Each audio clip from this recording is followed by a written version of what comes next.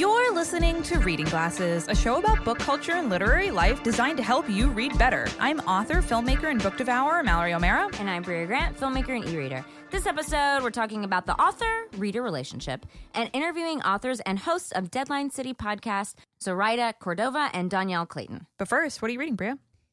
I am reading, so in the mornings, I have been sitting downstairs with my pets, and I sit at the table with the pals. I want to go and wake my fiance because I've been getting up early, and I just need something to read, like, first thing kind of in the morning to wake my brain up. And I've been keeping a comic book downstairs, which is really nice. And that is a big comic book. Giant comic book. So last year, my brother, I asked him, he was like, "What do you want for Christmas?" And I was like, "I don't know, give me comic books that people are reading this year that people are talking about." So this was one of the ones he gave me last year for Christmas. I'm just now getting to it, which shows you how long it takes me to get to books.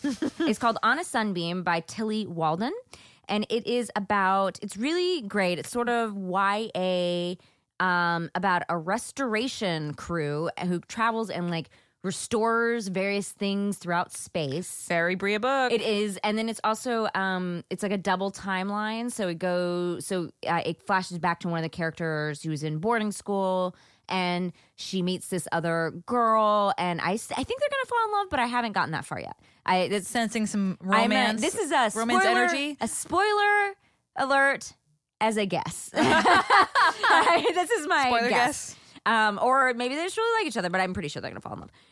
And it's great. It's really beautiful if you love a boarding school. The art is really interesting. It's not like a true, when you think of a comic book and you're like, oh, it's like a big,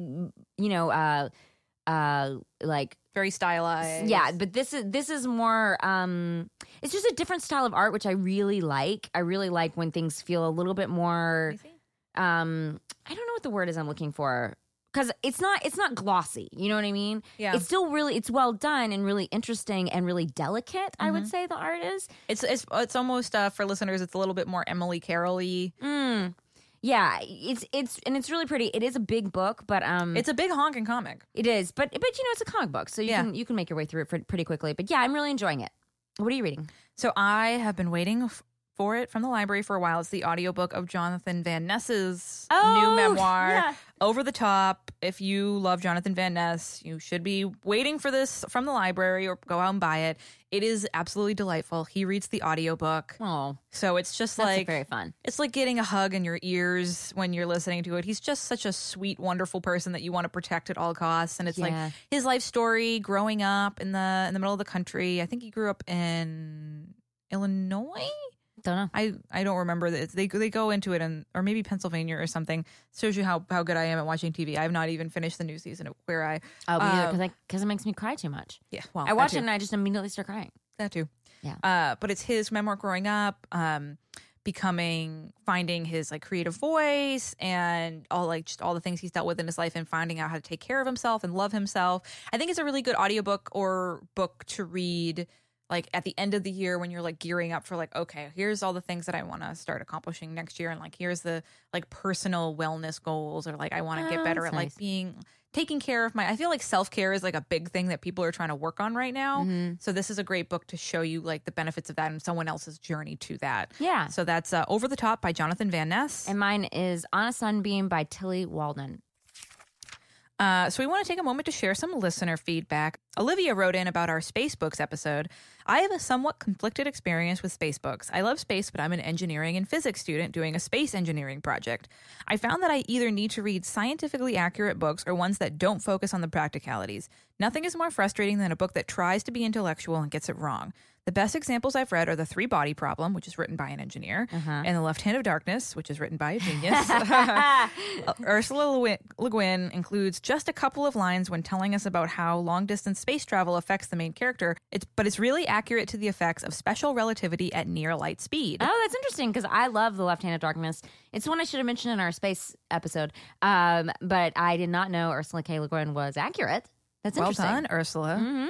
Just wrote in with a hot book tip. Wow. Hot book tip. What was that? Oh, I don't know. That was the guitar? Yeah. You know when they do the guitar twang? Yeah. I feel like we both have mullets. I will be going to grad school starting this spring for my MLIS. I think it's Master's in Library Science? Okay. Yeah. and I just got my book list. I contacted my local bookstore, and even though some of the books are textbooks, they said they can get most of them in 2 to 3 days. I'm so excited because not only do I get to support my favorite local bookshop by buying books I need, but also they give a 15% student discount. Nice. I will say I worked at a small bookshop in Austin, Texas, and there were certain professors who would have their books people could buy their books through us, and it kept the store afloat. Wow. Like, we literally had to put out extra shelves, and it kept the store afloat because we would give a discount as well. Yeah. I can't remember how much. It was like 10% or something like that. But also, these professors were like, go buy it through Monkey Wrench Books instead of buying it through like the huge co-op or whatever, Yeah. the student, whatever. And we tried to get used ones and stuff, but oh my God, it was a lifesaver. So if this was like a possibility, even though you may have to drive or do something like that, and you can't order it through Amazon or whatever people do now. But 2 to 3 days, that's almost like Amazon Prime. Yeah, totally. And you get to support your local bookshop. And I'm telling you that, like, you know, because you spend so much money on books for college. Yeah. You spend like hundreds of dollars. So it's a big thing for a small bookshop. Yeah, that's a lot of money. Yeah. So Eve wrote in with a wheelhouse, which is historical fiction about LGBT people and or cross-dressing, historical diseases and disasters, daily life in olden times, food history, clothes, etc. I just love like the general term olden time. Ye olden era. Time travel and its close cousin, immortality. Sure. Horses. Oh, wow. We got a horse. We got a horse person here. Positive portrayals of fat people, especially fat women, fundamentalist religious groups and cults, survival against the elements, emphasis on survival. At least some of the characters have to make it to the end of the book. Oh. You know That what? Good, totally makes good sense to me. stipulation there. So we want to do a quick check-in with our NaNoWriMo participants. We're going to check in with one of our NaNoWriMo participants who is a listener as well. And then we're also going to get a quick check-in from Tom Merritt. And we are here with Mary, who's participating in NaNoWriMo. How's it going, Mary? It's going good. I've done this since 2012 when I was still in high school. And this, I think, is the best one I've done so far. So what are you writing? So I am writing a queer historical fiction horror novel. It takes place in 1912 in upstate New York, which is where I am based. And it is about a bunch of lesbian nurses fighting a forest god. That sounds very rad. And how far into your project are you? So I am just under 21,000 words, which is a little below where I should be if I'm writing the expected 1,600 words. But that's no surprise because I was sick a week ago. I'm hoping on getting a lot of words written while I'm on break for Thanksgiving. And how are you feeling overall, both, physically, but also like about your project? So I think this is my favorite project I've ever come up with. I always write about queer ladies in some genre novel because that's where I like to live when reading books. But this is my favorite. I think partially because it's really based on where I'm living. So it's a lot of, every time I go outside, I go like, ooh, this would be great for what I'm writing. Awesome. Well, thank you for checking in with us, and let us know how it goes the rest of the month. Hey, Tom here with my week 3 update on how my nano novel is going. As I'm recording this, it looks like I've got about 38,000 words, and I've pushed through my week 2 blues. And what usually happens for me seems to be happening again, which is I start to figure out where the rest of the story is going, and that motivates me, and I get out of that barrier that's in front of me every time I sit down to write my words. And I now have signposts ahead of me that kind of, like I'm marching through the tundra, and I just need to get to the next one, just make it to the next one. So I'm starting to have a lot of fun again with this story, and I know where it's going, and I probably will have to blow some stuff up metaphorically along the way to keep it interesting, but that's where I am so far. So fingers crossed that I'm definitely looking like I'm going to hit the 50,000 words, and I might even go a little bit past that. Thanks, y'all. Hi, I'm Renee Colbert. I'm Alexis Preston. And we're the hosts of the smash hit podcast, Can I Pet Your Dog? Now, Alexis. Yes. We got big news. Uh-oh. Since last we did a promo, our dogs have become famous. World famous. World, like, Stars on the Hollywood Walk of Fame. second big news. The reviews are in. Take yourself to Apple Podcasts. You know what you're going to hear? We're happy. It's true. We're a delight, a great distraction from the world. I like that part a lot. So if that's what you guys are looking for, you got to check out our show. But what else can they expect? We've got dog tech, dog news, celebrities with their dogs, all dog things. All the dog things. So if that interests you, well, get yourself on over to Maximum Fun every Tuesday.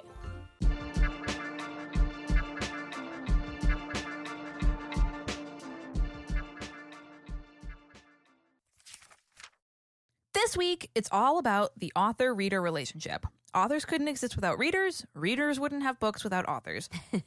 Symbiotic. We've been getting a lot of reader problem emails about what authors owe readers and vice versa. So we figured we'd do a whole episode on this balance because, we know reviews are like a non-author space. That is not where authors belong. Reviews are for readers. They are not authors. There's like a treehouse with a sign written in crayon that says authors are not allowed. But what about other spaces, like spaces where readers and authors like are actually interacting with each other, either on social media or at cons or at signings or at readings? Like, how do you navigate those kinds of spaces? Yeah, and can I just say this? Like, we are definitely a pro reader show, but we are also pro writer show, pro author show. Being an author is really hard. Mallory can speak to this. I watched Mallory be an author. This is my first month ever as a full-time author now. Oh, congratulations. I am now officially a full-time author and podcaster. You should have a party, but also like save money. Yes, have a party where people give, like, it's like a shower where people buy me toasters and stuff. Yeah, that's actually, or just like packets of ramen. I wish I would have, the one thing, if I had any advice to give any independent artist just making money off of art, just don't spend any money ever. Keep it all, because you'll never know when you're going to have a few dry months, which is most months. Just live in a hole. Mm-hmm. We've had very few authors on this show, very few that make their living from being authors. Most of them have day jobs. The biggest ones that come on, they also have another source of income. It is really hard to do. It's a career that they have to love. We may do a whole episode on like money and authors, because I think people don't know about this. But I'm just going to say, like at the beginning of this episode, give them a one-time Patreon donation to somebody that you really like, or the book you're reading right now that you're getting a lot of, or buy them one of those coffee things. What are these? Coffee, Ko-Fi. Ko-Fi. Yeah, it's like K-O-F-I. It's like it's like basically it's a way to like basically buy an author you like the equivalent of a cup of coffee. You give them like $3 or something. Make your coffee at home and buy an author a $3 coffee, because I think that like it's a big thing. And I think whenever you get that little extra bump of like money or also just love, it means a lot as like an independent working person, where you're like, how am I going to pay my bills but also make art that people seem to like? Knowing people like it is a big deal. Yeah, I will. Like, we're gonna do a whole episode on like how authors make their money, but I will say, like, people have been like, "Oh my god, amazing! Mallory, your book is taken off." I have still not made any money off of my book. My book came out in March. It is now November. I get my royalties quarterly, so I should by I think November 15th I should see some money, but I haven't yet. So I've been touring and traveling all over the country and doing all this stuff, but I still haven't gotten paid. Yeah, that's just how it works. Yeah. So this is the reality of being an author. So one of the question that we get a lot of questions about this, but the one that we're going to talk about directly on this episode is from a listener named Emily. And Emily wrote in with this very interesting dilemma. Since my love of reading has started up again, I've started... This is a long email, so everybody sit down, relax, sit into your car seats. Since my love of reading has started up again, I've started working my way through my personal library and have come across a bit of a dilemma. I have quite a few signed copies of books, as I had been lucky enough to be able to go to several author signings before I lost my love of reading. However, at one of these signings, I had a less than stellar encounter with an author. I'm not going to reveal who it was, and I know the encounter was probably a combination of a lot of factors. It was the end of a long night. They had already seen hundreds of people at that point, and I did have quite a few of their books on hand that I was being asked to be signed. They agreed to sign all the books I had brought, but brushed off my attempts to make conversation. While I was grateful that they agreed to sign all my books, I left feeling a little deflated that they hadn't want to talk to me at all, and I can't help but think that I was probably in the wrong for bringing too many books. I had about 6. Obviously, I've grown quite a bit since then and can acknowledge that neither of us were probably at our best, but I still feel hurt whenever I see their books on my shelves. I've reread some of them since that night, and while they are still good books, I no longer feel excited about them. Is it okay to sell signed copies of books because I was disappointed by an author's interaction with me at a signing, or am I just being a massive trash baby for expecting too much? Bria, what do you think about this? Well, I'm going to answer the question first, which is, yeah, it's okay to sell any book. Sell any book. Sell whatever you want. Just don't sell your children. I mean, Marie Kondo, say whatever, but I do think this is true. If you look at something that makes you feel bad, like, get rid of it. It does not belong in your space. Correct. So for whatever reason, if it's that whatever reason you had a bad exchange with this author, you pooped on his car afterwards, you feel real guilty about it, whatever. I don't know. Something weird happened. Give them away. But they're probably worth something because they have a signature. Sell those puppies. You paid money for them. Yeah, unless they're like, you can't. It might be tough to sell them like as signed copies if they're like sold. They're like signed to Emily. Yeah, you or probably you can find another Emily. Find another Emily, or also give them away. How funny would it be fine. if she found another Emily that was a fan of those books? That actually, maybe on the Reading Glasses page, I feel like there's probably at least 10 Emilys in there. That's. Second, I will say, like, I've been on the other side of this. So yeah, we both have. What's interesting about that's why I wanted to have this episode because we've both been on both sides of this. For sure. Because I'm also a fangirl, so I've gone up to people and been like, "Oh, they hate me," because I'm like, I got a lot of things to say, and then I'm like, "Oh, they don't want to hear these things." I am personally not great at people interactions at events like this where there's a lot of attention. It's not something you would think about me meeting me in person. But I don't, you may remember, people may not know, listening to the show, that I'm a horror actress. I do a lot of horror acting. And I get asked to do conventions. But it's really hard for me to give people what I think they want. And if they do, it feels false. I think you're much better at this than me. Really? Yeah. Because you seem like, I don't know. For some reason, it's like, I feel like I'm still figuring it out. I think it takes a long time to figure it out, but I think really early I was like, oh, this is just something I might not ever be good at, which I'm pretty quick to go, like improv. I took some improv classes early on and was like, you know what? Other people will be better at this than me. Fair enough. I think that every listener of this podcast can admit that human interaction can be a tough thing sometimes. And so I think Emily recognizing that, like, maybe it is the end of the night and that person's really tired and she's brought a lot of books and she's, like, hoping for this one experience that she didn't end up getting. It's just a not great situation all around, and that's okay. Like, it's okay that sometimes you're going to have bad interactions with people. They say never meet the people you idolize. Never meet your heroes, because it turns out that people are humans, and humans sometimes are not the greatest thing to be around. As it turns out, people are humans. Yep. Authors, humans. Mm-hmm. You thought they were space monsters, creatures, special abilities. No, humans. They're humans. What do you think? So I think what's funny about this is I think both sides are right, and I think there's wrong and right on both sides of this. First off, I want Emily to pat herself on the back for acknowledging all the factors that do go into the signing. That author might have been exhausted or starving or had to pee extremely badly or had really bad cramps. Or got like a text from their, boyfriend, and their boyfriend was like, you fucking suck, and you're like, now I have to talk to people. Yeah, there's 5 bazillion reasons why that author might have been having a bad night. Also, I do want to point out, maybe they're shy.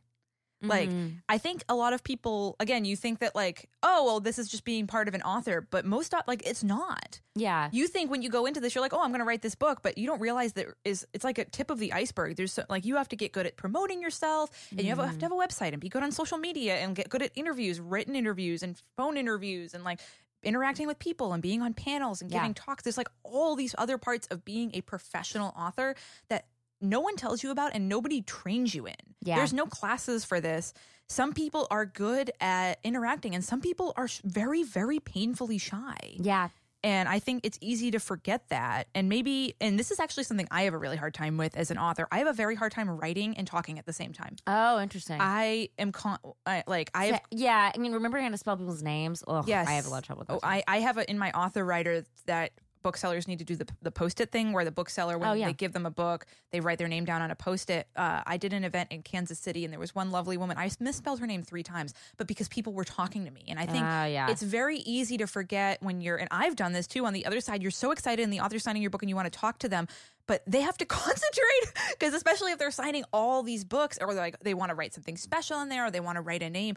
It's like that moment when you're out with your friends and you're signing your bill at the restaurant and you're trying to figure out the tip while everyone's talking around you and you go like freeze and you suddenly forget how to fucking do math. You're just like, it's very difficult. So what I do as an author is like, I have a handful of questions that I ask people, like depending, sometimes if people are reading glasses listeners, like I'll ask them questions about the show. And that way, while they're talking, I can like, I'm like, okay, cool. Like I know that they're saying this thing. I have a minute to like write it out. It's a very hard to talk and write at the same time.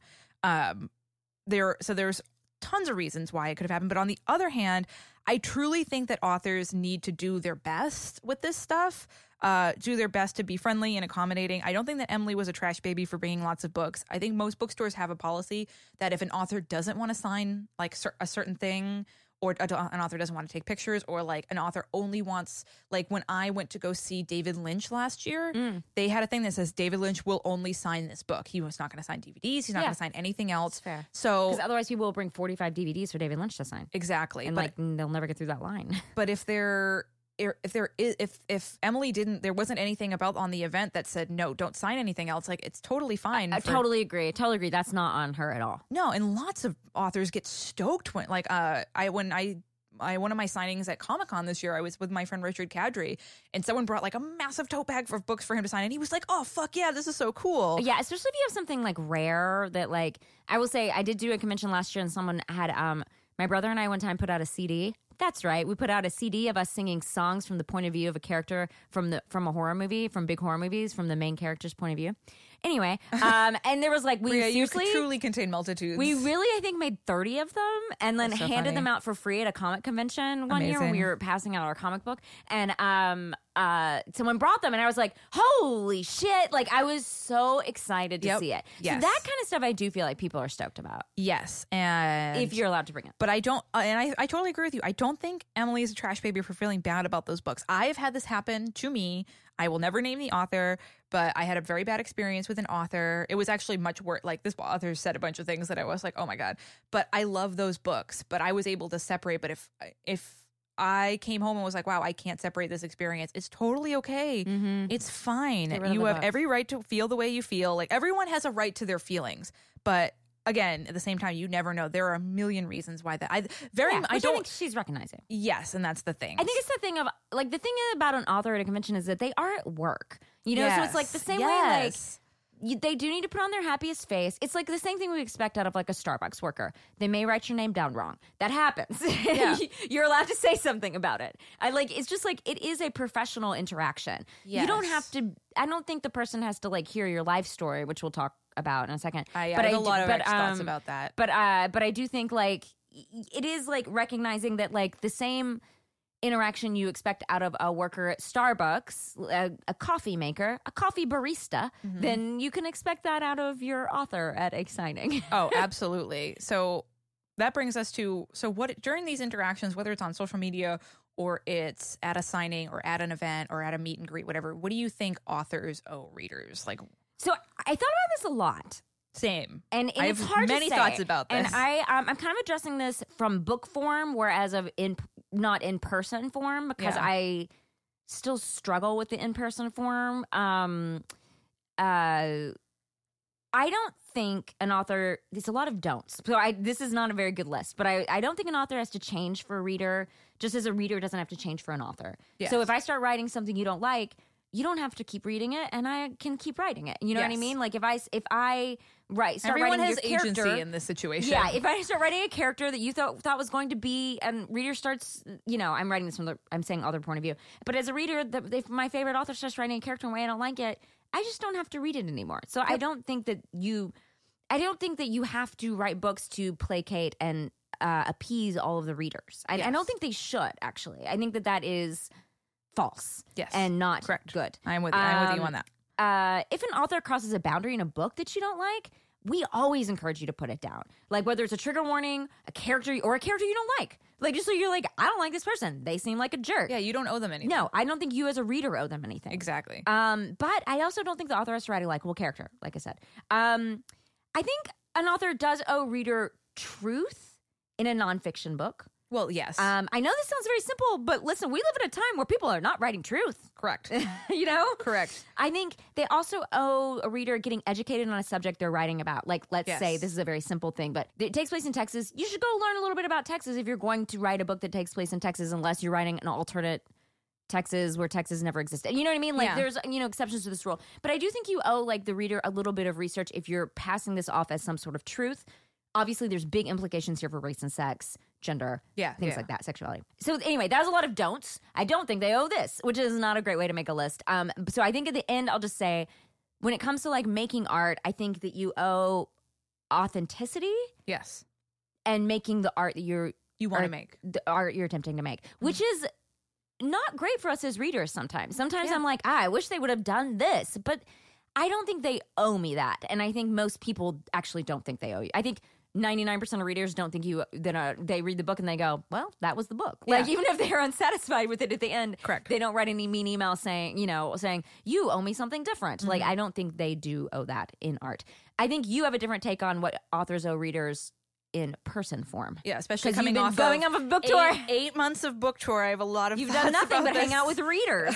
Which in most of the time it's fucking amazing. Like, I am obviously extremely biased, but I think A, my readers, and B, the listeners of our show are the greatest people. Yeah. I will say right off the bat, and I am obviously like very biased about this, but I have never had a bad interaction with a Reading Glasses listener. Oh wow. Every single Glasser out there. Shout out. Maybe it's because we talk about this on the show a lot, so we like bring it to people's attention, but our Glassers are the most polite, incredible fucking people. I've never had a problem with Glasser. I believe that. And you know what? I will say, as much as I like bitch and like, it's really hard for me to do these in-person things, anytime, it's so rare to have an actual bad interaction with people for me. Like, but it's just the few times that I have that I feel like I don't draw it in, whatever it is. But when it is, I'm like, what do I like really have to like think over that situation for a long time. Yeah. And I think in particular, like our Reading Glasses listeners are very empathetic and considerate. I remember, there is a listener that we interact with a lot. Her name is Kelsey, and she lives in Austin. Actually, I think we answered a book problem question from her recently,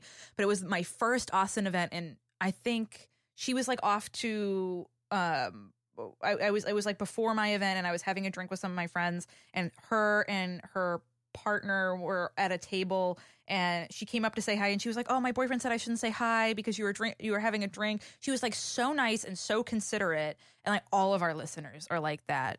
So I think the best answer for this is balance. I think it is absolutely reasonable to expect an author to be friendly and kind to you and want to sign the books and take pictures and whatever they're comfortable with. After all, that is why they're there. Exactly. If you're at an event, you mean. That's what I mean. Like, if an author truly hates the stuff, don't fucking do it.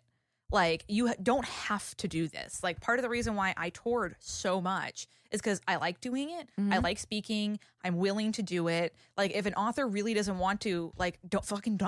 Like, don't make it awful on everybody, and don't be a jerk to all these poor people who love your books and are in your line. Like, that's not okay. I don't think it's too much to expect an author to like be fucking nice to you. I just don't think that. And but on the other side, I think it's very reasonable for authors not to be expected to do things that make them uncomfortable, or like spend 15-20 minutes talking to each person, or share personal information like addresses and phone numbers. I've had people ask me to hang out with me, to give me their addresses, to meet them in person. That is fair. That is above and beyond. That is not acceptable. That is not reasonable. And I think a lot of people never want to admit, but I think the secret goal for a lot of us when we meet people that we admire is like, you want them to be your friend. Like, that's the thing. You're like, yeah, I don't. I actually don't. I don't know if I want someone I admire to be my friend. Well, but you want them to like you. Sure. You know, they made a movie or a comic or a book that you really love, and you like want to have a cool interaction with them. But the truth is, like, that's not emotionally possible for somebody.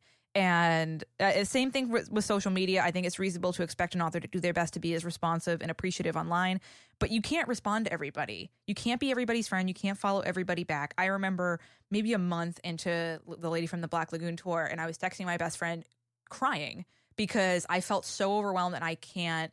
Yeah. And because I couldn't respond to everything. And she was like, Mallory, just like post a video saying thank you to everybody. Nobody's expecting you to say thank you. Like, I get tweets, I get fan mail every single day. Yeah. Every single day of my life, I get it. And it is the greatest thing. I get lots of fan art, and I get lots of tweets, and all kinds of stuff. But there's like, right now, I don't respond to any DM requests on Instagram. I respond to my fan mail once every few months. I do my best to keep up with on Twitter, but I can't keep up with all of it. No. And that you just have to leave it there. Like, you have to put it out there in good faith and hope that the author is there. And like, something else I want to touch on, like, because of the nature of the book that I wrote, I get a lot of people who want to tell me at signings stories of them being raped. This is trigger warning for all this stuff, but like also trigger warning for me. They want to tell me about their stories of sexual assault or harassment or horrible things they went through. People send me a lot of Facebook messages, which I also stopped. I can't answer a lot of emails, and it's really tough. And I've gone through this when I've had books. Like I'm a big fan of Bryn Greenwood, and I love her books, and a lot of her books are about like fucked up people and fucked up situations. And like I'm estranged from my family, but so when if I ever met her, the urge for me would to be like dump all of the stories of me estranging myself from my family. Because you feel like you've gotten close to her because you've read her stories, which you relate to. Yeah, that's exactly it. But you have to remember that you are a stranger to this person. Yeah. And they're sitting there in public having to interact with hundreds of people. And you are all of a sudden bringing a lot of emotional weight to somebody. And I'm still learning how to interact. Like, I don't normally like to hug people. When people cry, like, I try to hug them. Like, I understand like that this book meant a lot to them. It means the world to me. But I think readers need to respect that. Like, also, again, like this problem that Emily had, maybe the reader before this author or before the Emily in line had that same interaction. Like, it's very emotionally draining. Yeah. So, and it's hard to like keep doing that over and over and over again. So I think that the best thing to do is actually what Emily is doing, and what all readers need to do is remember that authors are people. Yeah. Try to be as empathetic as you possibly can, but I don't think it's unreasonable for people to expect authors to do their best. I think everyone just needs to do their best. Sure. Keep trying. Like Oprah says. Is that what Oprah says? She says that you should just always know that everyone's trying to do their best. You should always think that there's a better way. She says it, but she goes, when you're like angry or you think something, you're like, they're just doing their best. They're doing the best they can. Yes. And that's a good way to view people because most of the time they are. And even if you're like, wow, they should be doing better, you don't know what's going on with that person. So like they're doing the best they can. Absolutely. And I think most readers are really, really good at that. But I think sometimes people, it's just good to be cognizant of this stuff. Yeah. Because, sometimes, and I actually hear this from other podcasters. Our listeners are great, but some podcast host friends of mine are like, when people, as a podcaster, you're in someone's head all the time and they feel like they're your friend, but then they come up to you. I think we had Mur Lafferty talking about this once. People come up to her and talk to her as if they know her. Right. And she's like, I don't know you. Right. And I think it's hard for us. I feel the same way. There's several podcasts I listen to where I'm like, I think they're my friends. But then I see them like in real life somewhere. I'm like, oh, they don't know who I am. Yeah. There's my favorite comedy podcast, Hello from the Magic Tavern. I saw all of them walk across the street in LA one day when me and my boyfriend were driving to the ArcLight in Hollywood. And I almost was like, Arnie! But he does not know me. He does not know who I am. I was at the ArcLight also 2 days ago, and Quentin Tarantino walked by. Oh, holy shit. And were you like, hey, Q? I didn't say QT. anything, but there was a guy also at the restaurant I was at, and I was not with him, and he goes, hey, Quentin, can I take a photo? And Quentin goes, no. And then just kept walking, and I was like, that's the guy who's had that question asked to him 400 times every day. Yeah. Oh, for sure. And the guy was like, okay. No, he just but that's the thing is I feel like as long as everyone is doing their best and being respectful and being empathetic, but sometimes it's hard to remember that because reading books is a very emotional experience for some people. But you just gotta do. I think that's what we should title this episode. Just do your best. Do your best. Do your best. So you can send your thoughts on the author-reader relationship to readingglassespodcast@gmail.com. And before we talk to the hosts of Deadline City, we're going to take a quick break.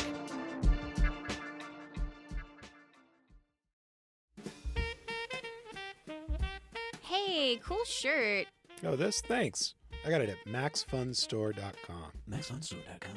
That's strange. I visited maxfunstore.com a few weeks ago and didn't see it. That's because they've just launched a ton of new stuff, right in time for the holidays. Oh, cool. There's patches, mugs, totes, stickers, even a onesie. Nice. Those would make great gifts for everyone I know. Great, because I already got you something from there. Thanks. Now, excuse me a moment. I need to look up maxfunstore.com on my smartphone.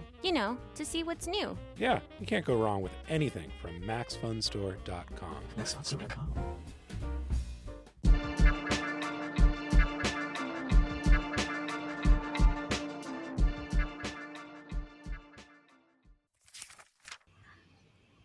So here we are with authors and podcasters Zoraida Cordova and Dhonielle Clayton. First off, what are you both reading? Oh my God. I'm currently reading a book called Woven in Moonlight. by Isabel Ibanez, who is a debut author, comes out January 7th, 2020. And it is a YA fantasy inspired by Bolivian mythology. Oh, that sounds great. Yeah. What about you, Dee? I'm reading this. I'm reading this terrible book called Incendiary by this troll writer. I don't know if you know her. I can't believe I'm being trolled by my co-host. So I'm reading that, and it's just like I just don't even know this notion of troll. But the book is so good. It's one of those things like, the author, but the book. Thanks. I appreciate it. So, in addition to both being incredible authors, you both just started an amazing new podcast called Deadline City. Can you tell us about it? Yeah, I'll let Dhonielle pitch it. How dare you monster. Well, Deadline City is named after our office. We live in New York City, and we have an office space in Harlem, and we're always on deadlines. And so Zoraida and I have been sort of at this deadline thing for a couple of years now, and we thought other people must struggle like this. Let's share. And so the podcast really came to sort of combining all of the things that we've learned while on this weird rodeo. And it's all of our hijinks as well. We just fuss and argue and tell dirty jokes, and then also give writing advice for people who are already a couple books in. Right, because I feel like a lot of the publishing podcasts are about how do you get published. And so now we're like, okay, well, I'm published now. What do I do? And I feel like there are less resources for after what happens and how do you deal with certain things. And we just want to tell the truth. Yeah, as an author, I absolutely love Deadline City. You both absolutely knock it out of the park. So it's NaNoWriMo, sometimes celebrated, sometimes dreaded. And in the spirit of writing, how do you both stay in love with reading as full-time authors who are writing all the time? I was just complaining about the fact that I don't have enough reading time. I haven't had enough reading time the last couple of years. I've actually read more books this year than I did last year. Last year, I think I got through 35 books, and now I'm up to 55. And I'm gonna do 2 weeks in December where I just read. I'm gonna go through my knock them out, boom, boom, boom. But I contribute that balance to audiobooks. So this year, I have completely fallen in love with Libby and using audio everything. So that has helped a lot. But it's hard when you're writing, especially if you're writing fantasy. You don't want to always read fantasy. So I've been trying to read nonfiction and research books and mostly Star Wars novels because they're also research books, as well as middle grade and romance. What about you, Dhonielle? I think the struggle has really been, Z was talking about not writing enough. I think trying to figure out balance. I even feel triggered by that, by bringing that up. And it's been a struggle to figure out how do you take care of yourself, your actual body and your brain noodles, while trying to be creative. And then also trying to read and listen to audiobooks and to fill your well. The question was it's super difficult to try to keep all of those things together and to stay sharp, which is really, really, really hard. And audiobooks are a great way too. I need to do, what is that Libby thing you were saying, Zoraida? What is that? How do I not know about this? I am a Libby addict. It's the New York. Is it New York Public Library or just all libraries? I think it's most libraries. It depends on if that library works with Overdrive or not. Right, because I used to have Overdrive, but then I switched over to Libby. I think it's the same company, right? Yeah, they were like, oh, let's make an app that is snazzier and easier to use. Right. Yeah, and so whatever, I just go through whatever's available. And I was trying to get The Everlasting Rose by Dhonielle Clayton, but there's like a 7-week wait list for that trash. Oh my God. We are clearly really kind to ourselves. But no, I think audiobooks have been a game changer because while I'm cleaning, while I'm running, I can multitask. And my biggest clash between reading and being a writer is that I don't want to accidentally read something that is too close to my own work. And I feel like that's the fear of all writers. Is like you're going to read something and you're like, oh, this is exactly what I wanted, what I'm working on right now. But that's just something that is already existing in the universe. Like your idea is not original. So you just have to get over that. Oh, yes. I also try to try to step outside of my wheelhouse with reading during this time and try to read things that I don't necessarily always love to read. So if I'm reading, trying to stretch my brain and really push myself. So reading some nonfiction, reading more adult books, reading chapter books, things that are not necessarily my go-to norms helps me, I think, really keep reinventing what I'm in love with, what I'm reading, and shake up my brain. Along with all the balancing of trying to keep myself together and my creative well balanced, I think finding other things to read that are not my norm help me do that too. That is a really good reading hack. And so this episode is all about the author-reader relationship. And in terms of interactions like at events and on social media, what do you both think authors owe readers in terms of like interactions? I think that we owe them our time to a certain extent, right? Like I think that the only reason that we can go to these events and the only reason that we can have signing lines is because people are reading our books. So I think that we owe it to the reader to share that time. Obviously, sometimes, a lot of the time, there comes a point where you get exhausted, and there has to be some balance between the author-reader relationship. When I was a youth, we didn't have access to our writers the way that we have access to them now. I used to read Libba Bray and Holly Black's live journal and wait for them to update every month. Like once a month they would update, and I would go and like sit at their live journals and wait, for that super long blog post that they would write. But now I'm just like, oh, look, they're tweeting and they're on Instagram. So that interaction has super changed because like we also didn't have like massive book tours for every author back in the dinosaur ages. So that relationship has changed. I think that we owe readers sort of that interaction if we can. Not everyone has the same level of spoons. And so what I try to give my readers is the love that they give me, because I wouldn't be a writer without being a reader first. So I started out not knowing I was a writer. I was just a reader.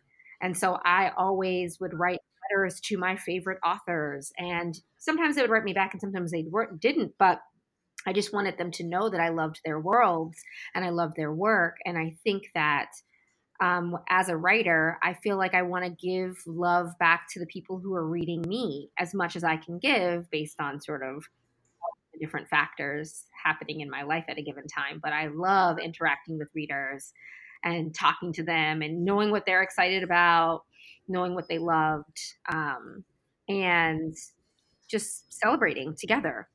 Right. And even if we can't give them all of the time in the world at book events, I do think that all writers owe their readers thanks. Yes. Because otherwise, why, we would just be people alone in our homes working, like twiddling on our computers. Like it wouldn't be the same. And so on the other side of things, as readers, how do you both handle like going to a signing or meeting an author that you love and dealing with that space from, being on the other side of the signing table? Dhonielle, I know you have a funny story. Oh my God, I do. So I bug out just like for people that I love. just like people sometimes bug out for me, and I'm like, I don't understand why you're bugging out for me. I'm a grumpy old troll. But one of my favorite stories is years ago. I think it's like 7 years ago, because now we're like good friends. I met Scott Westerfeld for the first time. And if you're listening and you've never read Scott Westerfeld, Fix Your Life. So Ugly series was so foundational for me. And I was a teacher and a librarian, and I was teaching those books. And I met him at the New York Public Library. And as soon as he turned around, and I was like, oh, hello, that's Scott Westerfeld. And I turned bright red. And I was just, and I'm, brown. And I was like, why am I sweating? I was like sweating and like had that like hot flash of like, this is Scott Westerfeld. This is like the guy who wrote these books. And I was geeking out, and it was so bad that my friends who were standing around me, they're like, what's wrong with you? What's happening right now? And like, this never happens. And it's just because I am a fan of people's work as well. And I lose my mind when people whose work I love, that I get to meet them, and I just can't handle it. So it was very embarrassing. So does that mean that you have a little bit more empathy when someone freaks out about you? Yes, but I'm just a little troll. So it's like not the same. I'm always like, but me, really? Like me? She doesn't understand when people freak out over her. And I'm like, you're great. You're amazing. Like, let people freak out over you. Yeah. All writers are secretly grumpy trolls. What about you, Z? This is shocking. This is interesting. I don't know this about you. I mean, I think that I started my career. When I was in high school, I went to a writing camp, and so I got to meet authors like Jacqueline Woodson and Nora Fox Mazer, and like fantastic, acclaimed poets like Cornelius Eady and Kamiko Hahn. So I feel like I just learned to play it cool from a very early age. Oh, okay. So you have all your shit together. Is what you're saying. Like you just were born with your shit together. Okay. She just rolls in a leather jacket with sunglasses on, like doesn't care at all. Oh, there's J.K. Rowling. Okay, cool. Yeah, she's like, whatever. I might go say hi to her. I don't even care. I was really blessed that my very first time moderating a panel in 2013 was I was moderating a bunch of authors that were local in New York, and Liva Bray was on the panel. And I was so nervous because she's so funny that I completely bombed, and I forgot to introduce myself. And she was like, Zoraida, you didn't introduce yourself. Talk about yourself. And I was like, yes, okay, thanks. I can do things. So I did have that moment of being starstruck and being and just having that interaction with somebody whose words meant so much to me. And I feel like that's why authors, like, we think of like authors as our own like rock stars, right? And everybody means something to everybody. So I really appreciate that. My heroes have all been cool so far. And, that's because everybody's like, don't meet your heroes. But like, I've had very good experiences. Oh, that's awesome. So what is in both of your reader wheelhouse? Like, what are subjects or tropes that will always get you to pick up a book? Enemies to lovers. Ooh. Yes, I knew you were going to beat you to it. So enemies to lovers, that is like my love life anyway in real life. So I love that. It's like reinforces things always. So enemies to lovers. I like a good people in disguise, like something in disguise, someone hiding, infiltrating. Always pick that up. I really love a heist. Like, so if anything that is like, oh, we're going to steal something, and we have like a group of people together, like, and then none of us like each other, but we're all going to become a family at the end of it. Like Fast and Furious, but books. I also really, really love a good redemption arc, especially in young adult novels where like there's like a young girl who has to like atone for her sins or like fix a mistake that she made in the past. And I love found families. Those are all absolutely fantastic. Really good wheelhouses. So where can we find you both online, and where can we listen to Deadline City? You can find me at Z like in Zorro on Twitter and Zoraida Solo on Instagram. Deadline City, we are just on Instagram. It's at Deadline City, and our website is deadlinecity.com. And I'm at Brown Bookworm on both Twitter and Instagram. And then you know where to find us for Deadline City. Yeah, and we're listed on all of the Spotify and the Apple iTunes and all of those things. So it'll be on our website. Awesome. Thank you both so much for joining us. Now we're going to take a moment to answer a recommendation request from May. May says, I really like fantasy books, but finding one I can get into is really hard. I like A Darker Shade of Magic and Mistborn quite a bit. What are similar ones which are preferably not YA? You know what? Preferably not YA made this a lot harder. Interesting, yeah. Because I had a couple ideas, and then I was like, oh, that's YA. That's also YA.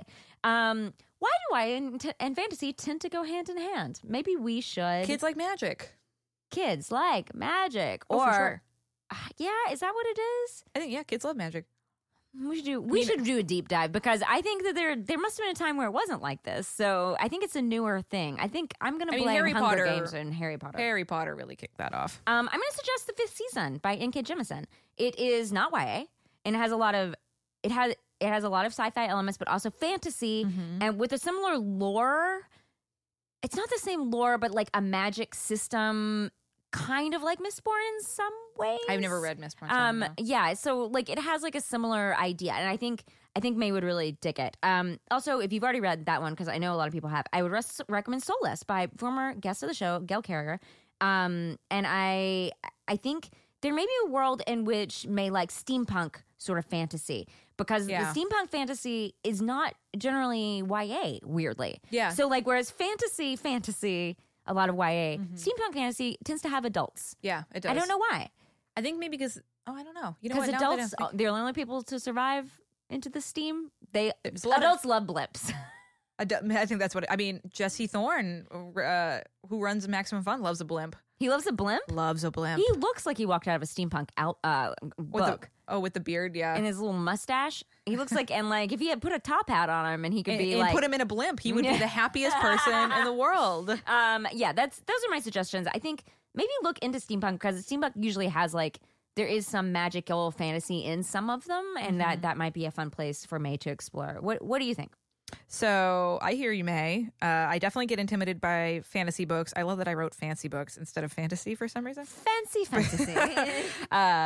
I get intimidated by fantasy books sometimes because it's a lot of world building. And I don't often read series because I have literary commitment issues, and there's a lot of fantasy books that... Literary commitment issues. I so have literary commitment issues. I think that we can make a t-shirt that says that. I have literary commitment issues.